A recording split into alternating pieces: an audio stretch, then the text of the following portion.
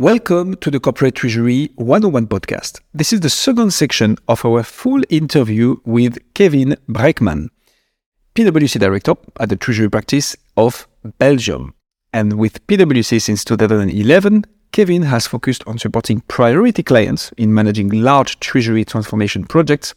And these multi-year projects see him help clients define their target operating model, TOM. Yes, we are going to break it down in this very episode. The TOM for Treasury and thereafter support implementation of such target operating model. Kevin also leads the Treasury Audit Service offering, where he leads and reviews some of the most complex Treasury centers. In today's episode, we go into the nitty-gritty of Treasury transformations. Expect to learn what a TOM, target operating model, is, what is a transformation roadmap and why it is important, how does a treasury transformation impact the rest of the company and vice versa? What are the main challenges of such a journey? What are the skills required to transform and lead transformation of treasury departments? And much, much more. We enjoyed our conversation with Kevin a lot, and we hope you will enjoy it as well. If that is the case, and when you think about how you discovered the podcast, somebody probably told you about it, or you discovered it through the suggestion of your favorite podcast app, or maybe even via the social media. This is the best way for us to spread the Treasury word, and it would mean the world for us if you'd share, subscribe the podcast, and leave us a review on your favorite podcast app.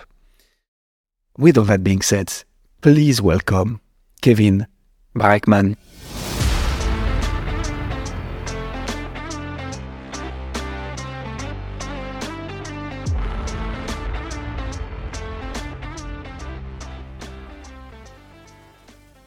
When I first started in consulting, there is a term that kept on coming that I had a bit of difficulties wrapping my head around, which is a TOM. And a TOM, the acronym means Target Operating Model. Can you walk us through what that is? Yes, absolutely. So what we mean with the Target Operating Model is basically, it again starts what I already mentioned before with your objectives, really defining what you need. And then typically what we do is per functional area, so cash and liquidity, debt and funding, working capital management, financial risk management, really start thinking more, I would say, in a process point of view, is how do you want to accomplish those objectives? Like, for example, let's talk about FX risk management. You have as an objective, I want to mitigate my volatility, so my exposure to FX risk. Okay, the first step is I need to know what my exposure is. So we define a process of how I'm going to gather actually those exposures. Okay, second step, how I'm actually going to verify that the data I gather is of good quality. So there needs to be this kind of a review process. So we also start discussing with the clients, with the local stakeholders on how we can best put that in place. Then once we have, let's say, clean exposures, we need to put it all together to look at what the exposures are on a group level, on a business entity level. And then we need to start thinking about a way to mitigate those risks. Do we want to hedge it? Are there certain operational risks? So also as well, what is the process? How do we bring it all together? Who takes the decision on what to do what? Once the decision is taken on what to do, who, for example, if we say we're going to go for financial strategy, who is going to call the bank? And once the deal is being done, how is it going to be put into the system? How is it going to be confirmed? How is it going to be accounted for? How is it going to be settled? All of these type of, I would say, process steps is what we start thinking about, take into account the objectives, and basically we come up with a target operating model, a target way of working in the future. But all of these areas, both the process, and once we have an agreement, I would say, on the process, we start thinking about the systems to support those processes. And once we have a view on the systems and the processes, we start thinking about the people aspect. So basically, who do we need to actually do these processes, execute these processes? What are the capabilities we need? How many of these people we need? So that's where we bring the process, system, and people together. And if you put it all together, that's what we call a target operating model. I would have loved to have these extracts when I started, but perfect. Thanks a lot, Kevin. We just touched upon how could we do that for foreign exchange risk management, for instance. And just for this one, you've enumerated quite a list of steps. What is a transformation roadmap? Why is it important, and how do you make sure that all those steps that you are transforming, so it's not only, okay, making sure who does what and how, but also how are we going to properly implement this? What are the critical steps of the process? Why is that important? And how much of importance should you put on deadlines, for instance, in a target operating model and the whole transformation project? Yeah. So to answer your first question, why is it important to think about a roadmap? Very simply, you cannot do it all at once. So you really need to think about what are the different types of projects identified that need to be done. And then typically start thinking about what are the ones who are going to bring the most value. Because those are the ones you typically want to do before. But you also need to think about the sequencing. One typical example we have there is, say the decision has been taken that we want to put in place a central payment system. Now, the effort to put in place a payment system is one-to-one related to the number of banks you need to set up on the payment system. If you have today 100 different banking partners, setting up a payment system is going to be a huge amount of work. It's going to take multiple years.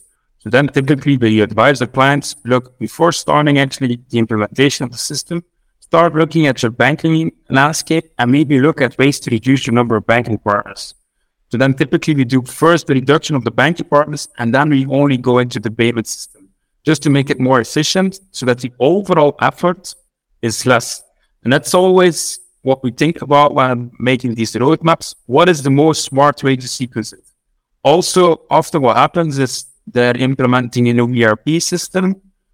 Okay, you don't want to link your payment factory to a system which is going to be replaced in 6 months. So also there, we always look at what other projects are going on within the company.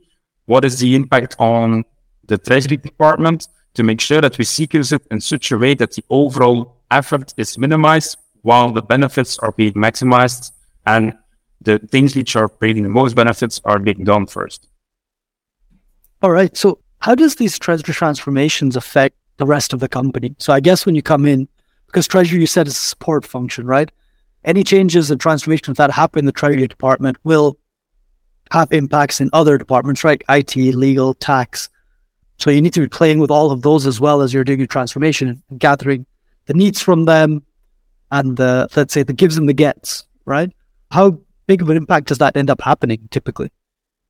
Well, it depends on the type of project you're doing. So whenever there is a system angle to it, you need the support of the internal IT. Luckily, as I mentioned before, a lot of the newer Treasury systems out there are what we call SaaS products, so software as a service, where the internal IT maintenance is actually minimized and mostly outsourced to the vendor itself.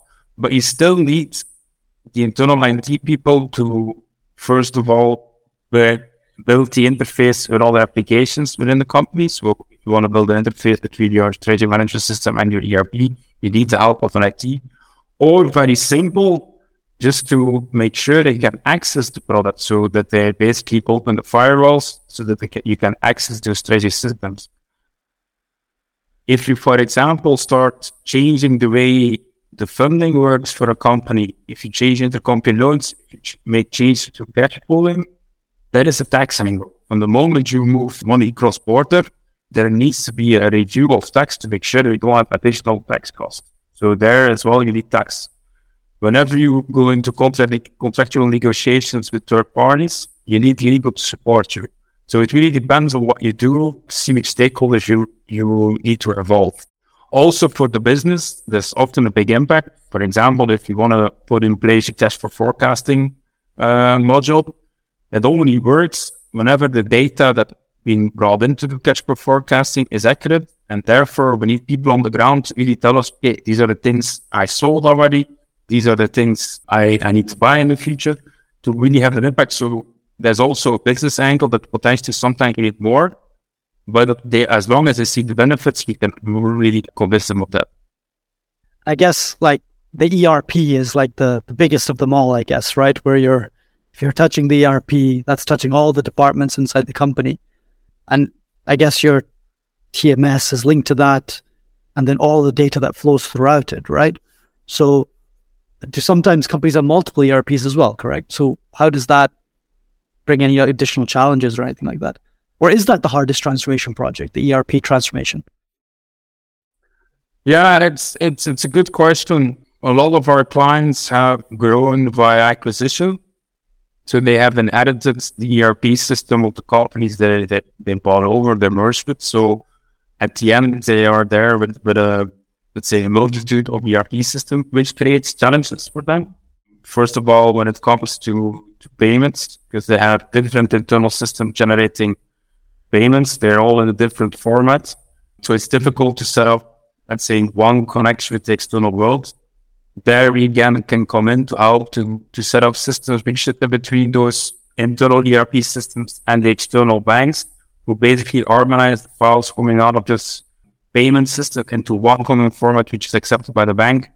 Other way around as well, when the bank statement comes in, you can have set up systems who basically that one standard format adapted to what local ERPs expect.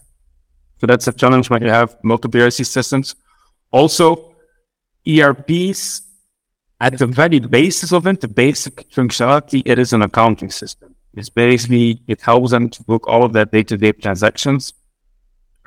There as well, if you have different ERP systems, it's going to have an impact on making your financial reporting on a group level. But also for the treasury transactions, typically the treasury management system does the accounting for all treasury transactions. If that needs to be booked in multiple ERP system, that complicates things because we basically need to generate files in different formats depending on the needs of the local ERP. So more ERPs for sure adds additional complexity, but I would say there's solutions to it in terms of technology. Super clear. And then are those the main challenges you'd say in an overall transformation like this, or are there typically like red flags you see when you first come in to a transformation project that goes, okay, this is going to be extra difficult? Yeah, and again, it depends from company to company. I'm not sure to call it the biggest challenge, but the thing which is underestimated quite a lot is we already touched upon it as a change management angle. It is you're working with people, and what we do has an impact on their day-to-day operations. So you need to spend quite some time to explain them the benefits, to listen to them, to listen to their needs, to really give them the comfort that what we're doing here is actually going to benefit them in the long term. What I think makes it more complex, if I look at different clients I've worked for, companies which are more decentralized, I would say, where there's more locally, they have more decision power, they can determine their own way of working. It is typically a bit more difficult to do a global, group-wide agile transformation project because they're not used to basically being aligned to one standard way of working. So typically when there is already a centralization done before, it goes faster. But as well, we have already done a lot of projects where as part of the Treasury transformation, a lot of things have been centralized. So it is possible, but it takes a bit more time because you need to spend more time on change management. Would you say that people management or maybe more stakeholder management is then a critical skill to have in those type of transformations? Absolutely. Yes. What are the other skills that are required? Well, we talked about treasury roadmap and project management, obviously. What are the other main skills that are required when it comes to such endeavor? Yeah, project management, like we mentioned yourself, I don't think it's to be underestimated. We typically work with a lot of different stakeholders. So we need to make sure that the different stakeholders are aligned. There's also typically multiple, let's say, sub-projects being done.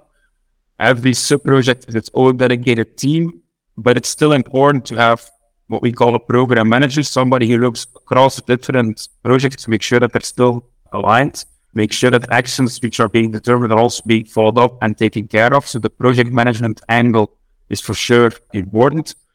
And I would say also the technical skills.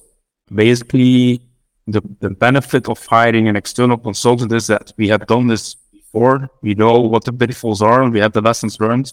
We have the tools available to accelerate certain things because we have done it before, so we can use certain things.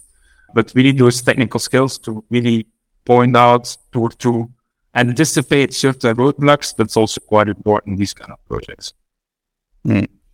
Following on this, and also coming back to one of your initial points, which was savings. We usually ask with Sam, a question we love is, what does success look like in whatever is the topic we're talking about? So here, delivering on time, I think we touched upon it. Achieving the qualitative benefits that you mentioned earlier, what are we aiming for, and make sure we achieve this? What about the quantitative benefits, and linking with the consultants that you just mentioned as well for the technical skills aspects? Do those projects need to auto-finance themselves in the first place? Do they need to bring additional savings that make it worth not only doing it, but okay, on the long term, it will also bring us money? Can you tell us a little bit more about that? Yeah, sure. Again, it's not for every client to say, but as already mentioned before, unfortunately, most treasury departments don't have big budgets because they're being considered a support function. They're not, for example, getting as big budget as an R&D department, for example, which really having a direct impact. So we're always at certain limits.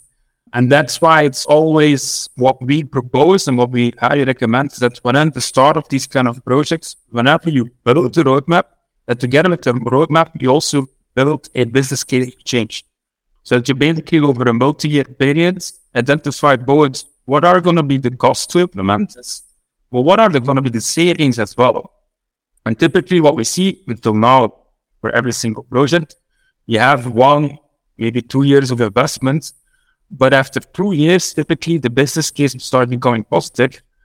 And after a few years, the projects have been finalized, the costs have been done, but you have yearly recurring savings. So typically, these kind of projects have very high return rates because there's yearly recurring savings. And once the systems are being set up to operate them, to maintain them, that the cost is limited, while savings keep on recurring year after year. So for all of these projects, there's a positive business case, which often is a lot driven, I would say, by redesigning their banking structure, by giving them access to the liquidity, reducing borrowing costs, but also reducing the number of banking partners, reducing the number of bank accounts, all things which cost money. Also by reducing the time spent on manual tasks, that just reduces fees as well. So often these kind of things that often until now always they have had a positive business case.